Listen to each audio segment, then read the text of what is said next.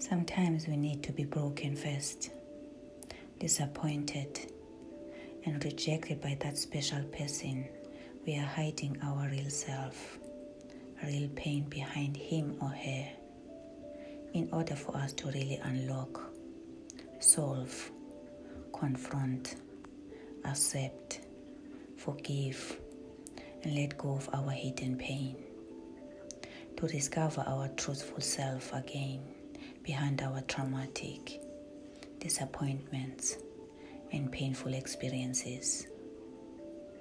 If you are still struggling with this, don't hesitate to contact me through my website. Let's work on the roots of your inner pain, inner suffering, and find solutions. I wish you a wonderful day. Lots of love, Thulani.